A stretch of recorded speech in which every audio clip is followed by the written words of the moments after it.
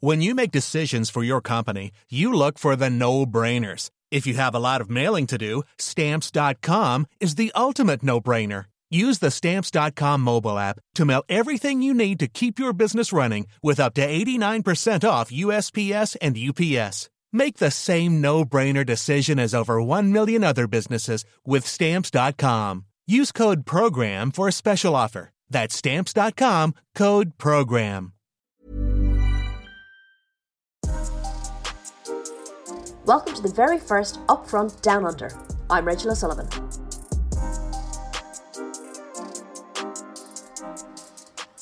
I'm speaking to you from our hotel room in Sydney. You might be able to hear the rumble of planes taking off in the background during this, but we are finally here and we are ready for the World Cup. It's not the Chloe and Ro show today because this week we're bringing you not one but two special interviews. Keep an eye out on Thursday for who Chloe's been speaking to, but today, for the first Upfront recorded Down Under, I simply had to speak to an Aussie. I caught up with former Matildas star Alicia Ferguson. Having played at 2 World Cups and 66 times for Australia, she knows a thing or two about putting on the shirt. Staggeringly, she was just 15 when she won her first cap, and just 17 when she played the 1999 World Cup, but that tournament didn't exactly go to plan.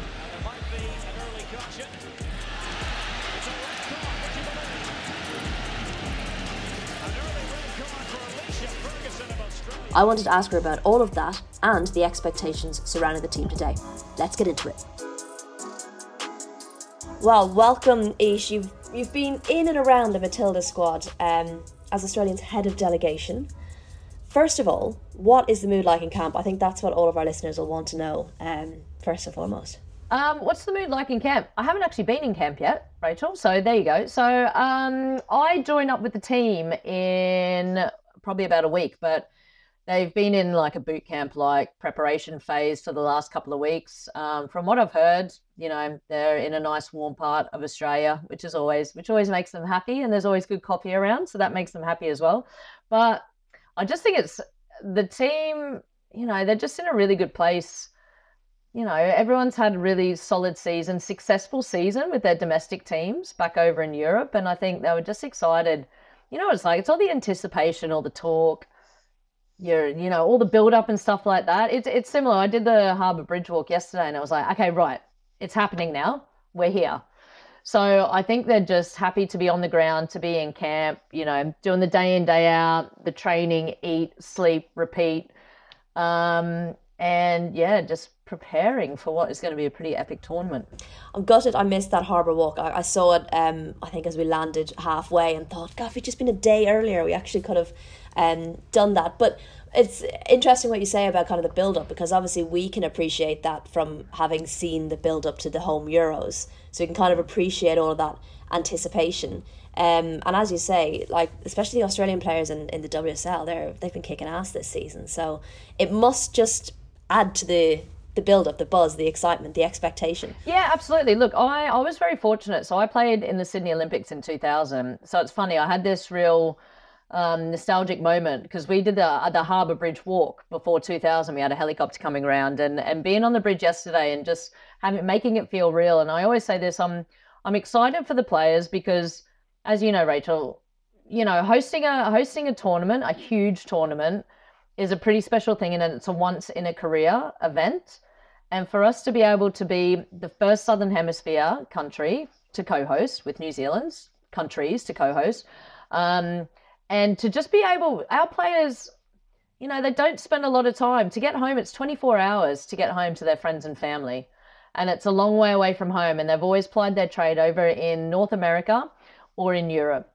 So to finally have a tournament on home soil where you can sing the national anthem in front of your friends and family, in front of those people you've missed weddings, you've missed birthdays, you've missed all those really significant moments in your family and friends' life. And now it's kind of like, this is why I've done that. This is, you know, this is what I've been building my whole career. This is why I spend so much time away from home. And so it was a really special feeling for me personally, being involved in the Sydney Olympics. It was the highlight of my career. And I think it's a really special moment for these players to be able to enjoy and embrace and kind of the culmination of all their hard work. That's it. Like, you know, it's like, great. Now we can kick in front of our family and friends. It's awesome. Yeah, I guess that's something that we didn't have in the Euros, is playing in England. That's easy pretty much for everyone to get to.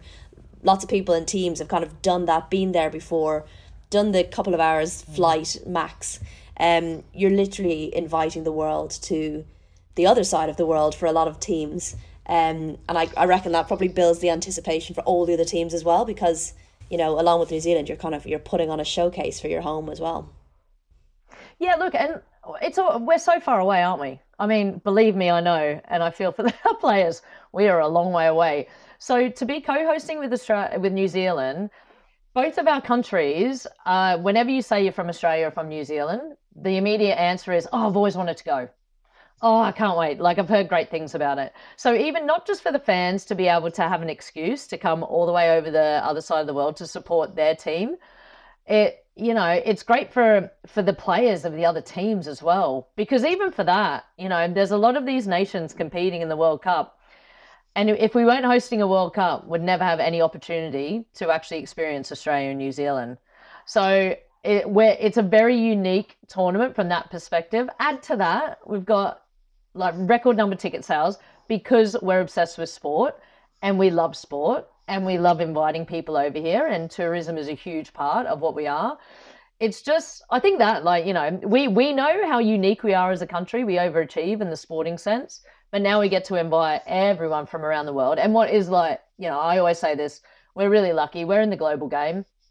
Football is a global language. It's like a true international language. And so, yeah, I think the excitement levels from the fans is that, and you'll see it, Rachel. You'll see it when you start landing on the ground.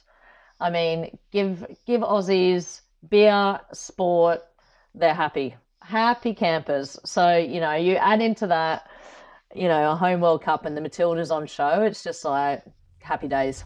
I can totally get that, because I had a very surreal experience on the steps of Sydney Opera House today. Like, just to I've left my house over 28 hours ago or whatever it was, and then suddenly to be standing on the steps, it was quite a surreal moment. How far do fans and media kind of feel like or expect this Australian team to go? Look, there's always going to be external expectations. Of course, there's going to be external expectations. I think me being involved with the team and knowing it as a player, you forget about all that white noise. It's purely about the process when you're in a tournament, and you'll hear it, and it sounds like the cliche, but it is one game at a time. It is literally, you prepare for that first game. It's one game at a time, because even in domestic seasons and stuff like that, athletes don't think too far ahead. You just can't. They don't have the mental capacity to focus too much. It's like, right, what's happening next tomorrow in training? What's going to be our focus on that? And it's a similar process for a World Cup. Obviously at the start of 2022, there were kind of cries of disaster when Australia crashed out of the quarterfinals of the Asian Cup to South Korea. But since then, things have really turned around quite dramatically on the pitch, including that 2-0 win over England back in April and beating that unbeaten record. What's changed in that kind of year, 18 months or so? You know what? It's not even just the 18 months. It's probably been from about 2020 when the new administration came in, when Tony got appointed as the head coach. James Johnson, our CEO, they both had a look at our scheduling and the games that we'd played previously. And we weren't playing enough top 10 teams. We just weren't. We weren't playing enough top 10 teams to start really challenging ourselves. We've always been there and abouts, but that was a real focus from James and from Tony as well. And the other thing that Tony brought in was he needed more depth in our squad. And that was there was a lot of new players introduced. That always takes time. We did really well in the Olympics, and we had a very similar preparation to what we're having for this World Cup. But bringing in some newer players, some younger players, our players having a break towards the middle of last year because they'd been playing non-stop for the best part of 8 years.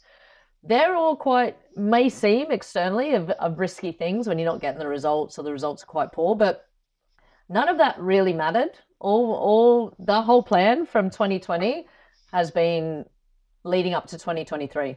So what's changed? What's changed is that we're just at a really nice place where, everything's coming together at the right time. Those players have been bedded in. Our players have had a break, and they've been really successful. And I think you can even see that in their performances and how they're playing at their club level as well. And being in those environments over in Europe too, I think is just taking our game to another level, but also playing against the best teams in the world. We got absolutely smashed against Spain last year, and then we beat them in the Cup of Nations earlier this year. And okay, it may have been slightly depleted squad, but it's still Spain, and they've still got some very, very good players. So that's the difference. We've started pitting ourselves against the tougher teams, so we can really start testing ourselves and pushing ourselves to be better. Yeah, I think probably a bit of managing expectation as well, because we're all so impatient in football and we want to see everything change overnight. Obviously, we have to talk about the documentary. A new 6-part Disney Plus documentary about the Matildas came out earlier this year. I understand you were part of making it as well. You were involved in it. How much access did you have with the team while filming? What was your kind of lasting impression of the squad? I've watched it, really enjoyed it, and was there for that the kind of launch of that documentary at the Australian High Commission, which was brilliant. Yeah, so I was pretty lucky. I was actually on another pitch for a documentary, actually, with another production company. But obviously, having been a former Matilda and also working in TV production, I think it was pretty important just to have someone. I was representing Football Australia on behalf of it, and just to bridge that gap between documentary making and high performance.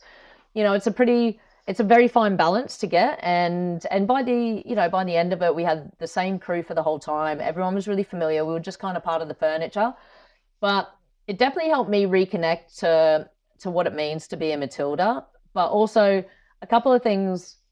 It made me realise how busy these girls are and how busy their schedules are, and adding on to that, coming back to Australia for multiple international windows. The travel load and the loading on those players, because we are so far away, can be quite tough at times.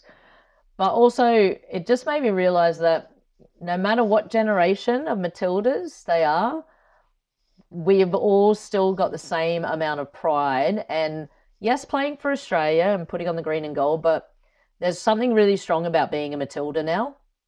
We've kind of had that name, and to begin with, it was kind of in the early days, or just before I got into the national team, when the poll came out and we were called Matildas, and everyone was a bit like, "Oh, that's a stupid name." But now, it holds so much authority and so much passion and so much pride that I was like, oh, yeah, and that never changes. These girls are all professional footballers now. I wasn't professional; I was semi-professional back in the day, but it's like they're living the life that every footballer before them dreamed of having, and it's they're doing us all proud, and they're great role models for everyone. No, I can totally understand that. When you've got a name that it kind of shows as well. It's a great example of how far women's sport has come now, because you say Lionesses, you say Matildas, you don't kind of have to explain who they are or what the teams are. People know who they are. There was a documentary made as well about the Matildas in 2007. Never Say Die. You were involved in that as well. Did that help with this one at all? Kind of knowing what was going to be expected? No one can get rid of me. That's the problem. I just pop up everywhere. So I was playing at that. So that was in 2007 was my last World Cup. So I was in the squad then, and it was a similar type thing. It was based around profiles and stuff like that. And the game was in a different place back then. I think when you've got a company like Disney Plus, who have decided to go big and put a lot of funding and investment into this because of who our Matildas are and what they represent, that's a game changer. That's an absolute game changer. And I think, and Rachel, this, when I was at the embassy and I said this, someone asked me to describe the doco in one word, and I just said connection. I just think you get a little bit of insight into the players' personalities and who they are away from football. And I think that's really unique with us in women's football. I know you would find this. We still have that access and that connection, don't we? And we need to, and I know there's still professionalization, but I think it's a really nice part of women's football that we really need to try and protect and continue to nurture and continue to support happening going forward, because that engagement level is just huge, isn't it? It's just huge. That personal connection that you can get with some of the best players in the world is pretty special. Yeah, I couldn't agree more. It's one of the most special parts, I think, of probably not just women's football, but even women's sport. Yeah, women's sport. Yeah, absolutely. Yeah. Speaking of one of the best in the world, watching that documentary, you kind of picked up on how keenly Sam Kerr feels the pressure to score constantly for club, country. How do you think she's going to respond to a home World Cup? It seems like she cannot wait for it to get started. That's the thing, like with all our players, we talk about the pressure and the white noise, but they're playing in front of, Steph and Caitlin are playing in front of sold out Emirates at the Champions League. So I think it's just business as usual. Sam thrives on that pressure. She puts the pressure on herself. She can deflect all the rest of it. All she wants to do, I think she said something really profound in the documentary where she said, I hate losing more than I love winning. And it's like, oh yeah, okay. She is a winner. She is a winner and she wants to score goals. And if she's not scoring goals, she thinks she's not doing her job, or she believes she's not doing her job, but she thrives on that pressure as well. And I think that's what the greatest players in the world, that's the makeup of them.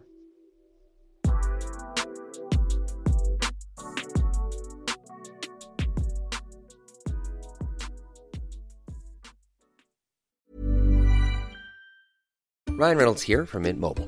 With the price of just about everything going up during inflation, we thought we'd bring our prices down. So to help us, we brought in a reverse auctioneer, which is apparently a thing. Mint Mobile Unlimited Premium Wireless. How to get 30, 30, bit to get 30, bit to get 20, 20, 20, bit to get 20, 20, bit to get 15, 15, 15, 15, just $15 a month? Sold! Give it a try at mintmobile.com/switch. $45 up front for 3 months plus taxes and fees. Promo rate for new customers for limited time. Unlimited more than 40 gigabytes per month. Slows full terms at mintmobile.com.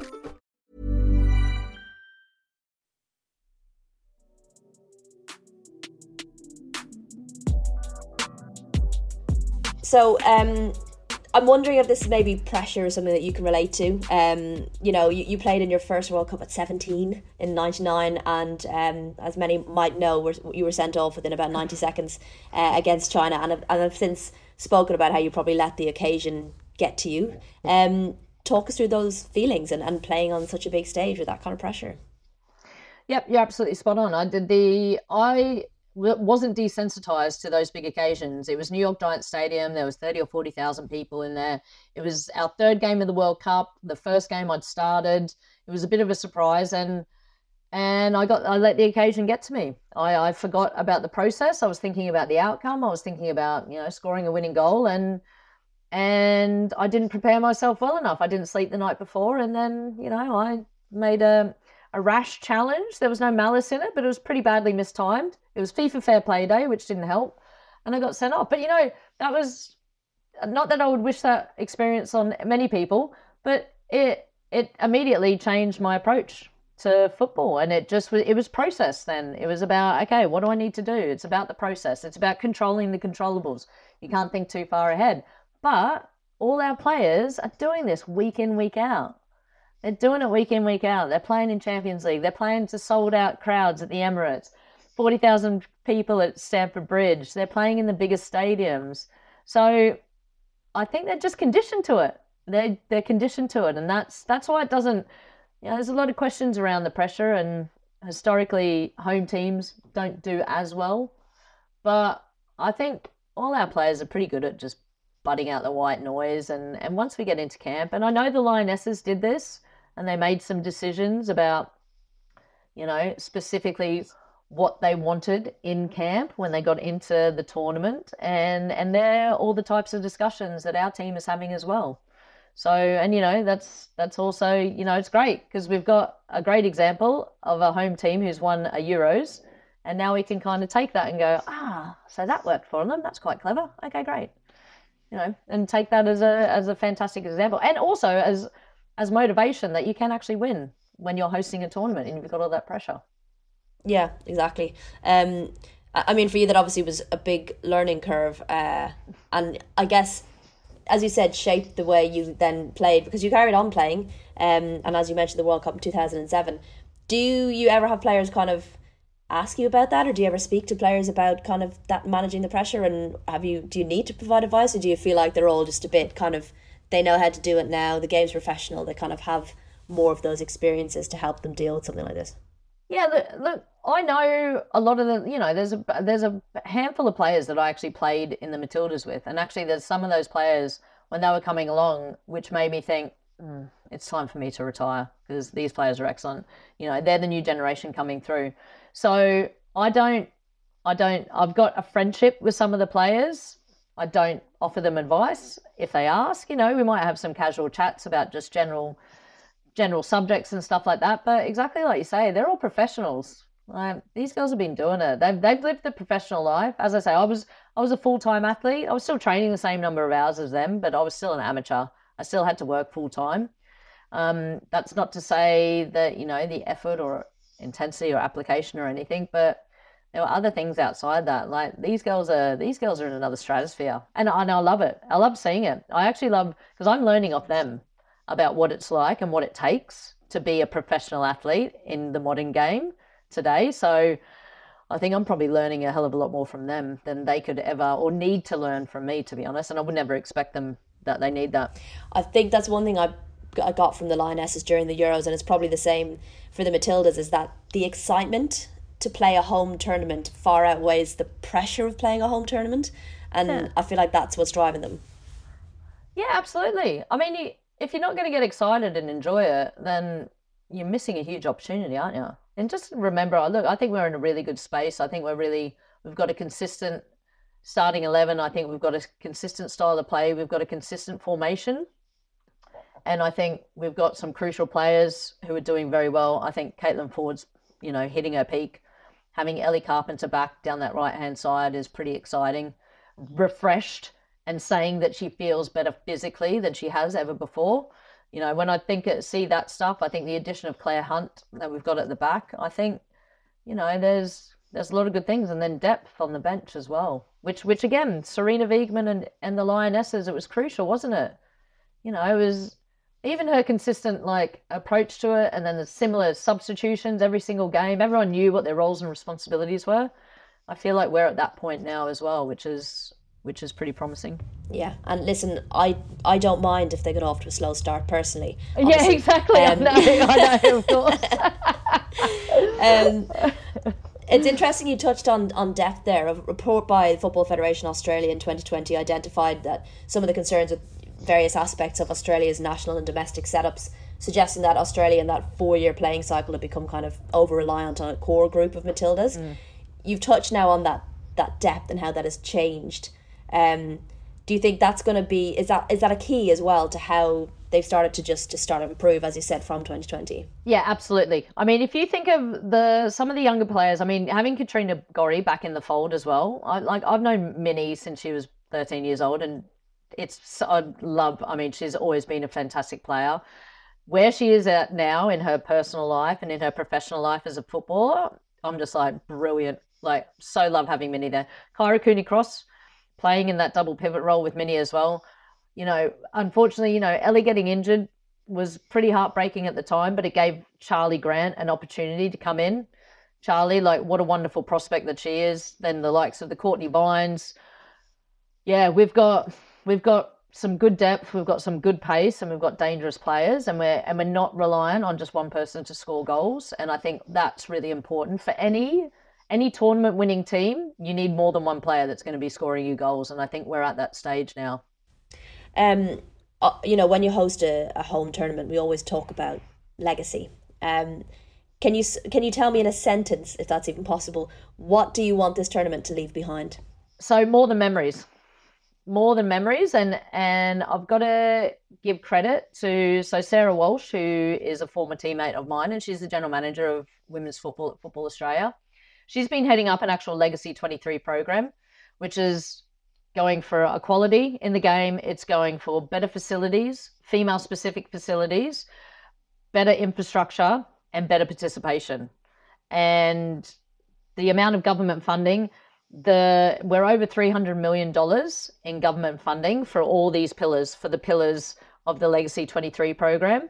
And that was James Johnson, our CEO, who wanted this tournament to be more than memories. And I think that's actually been such an important part of the journey of this, because it's so easy, right? Okay, the World Cup's gone, and then what's better? How are we better off? But the hard work that's been going on behind the scenes has been pretty extraordinary, and just great again. I love still being involved in the game. I love seeing Walshy doing amazing things in that space as well, and it's just nice because we've got those transferable skills as athletes, but sometimes they get people just want to go into coaching or they want to go into media type stuff.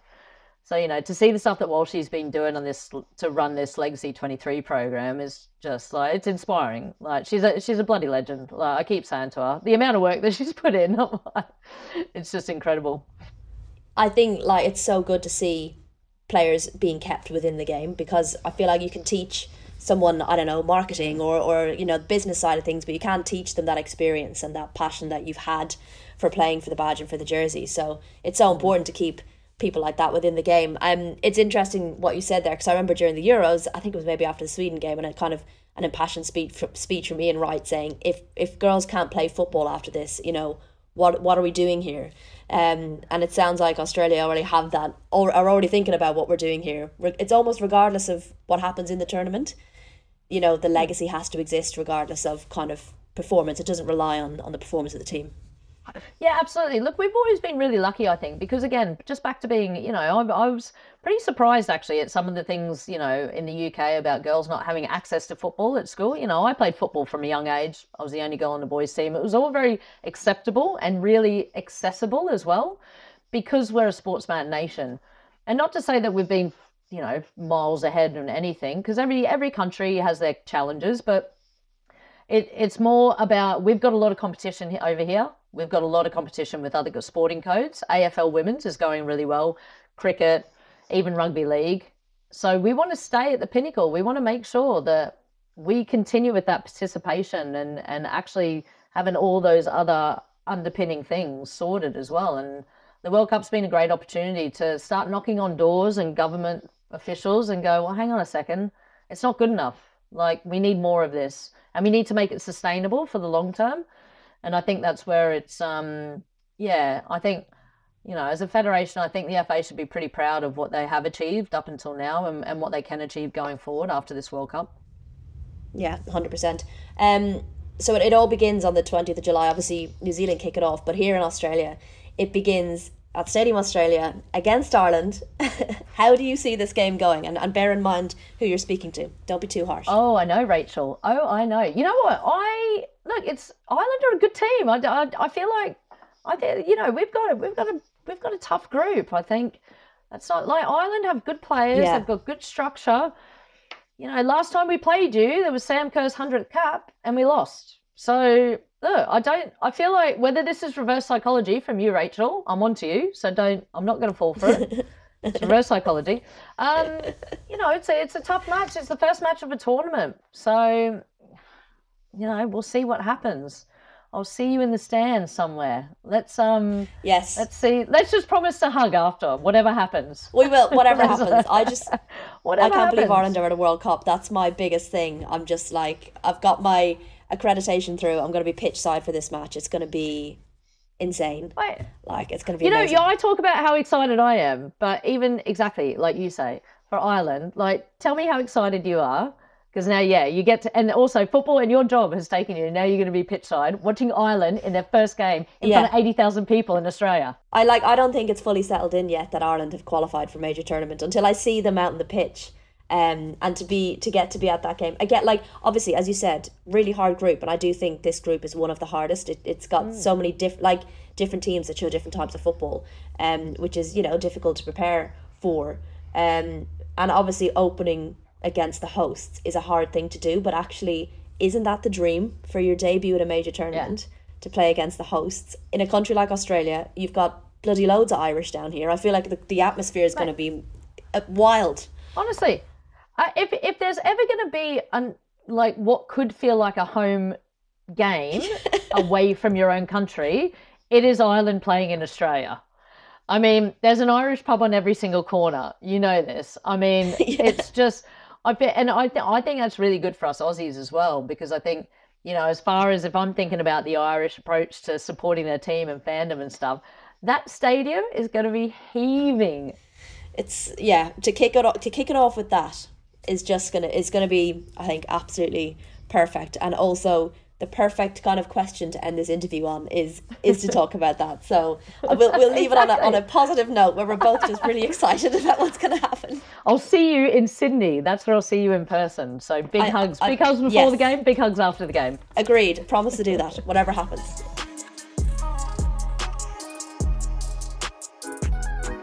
Thanks for listening to today's episode of Upfront. Chloe will be with you on Thursday with Haitian midfielder Danny Etienne.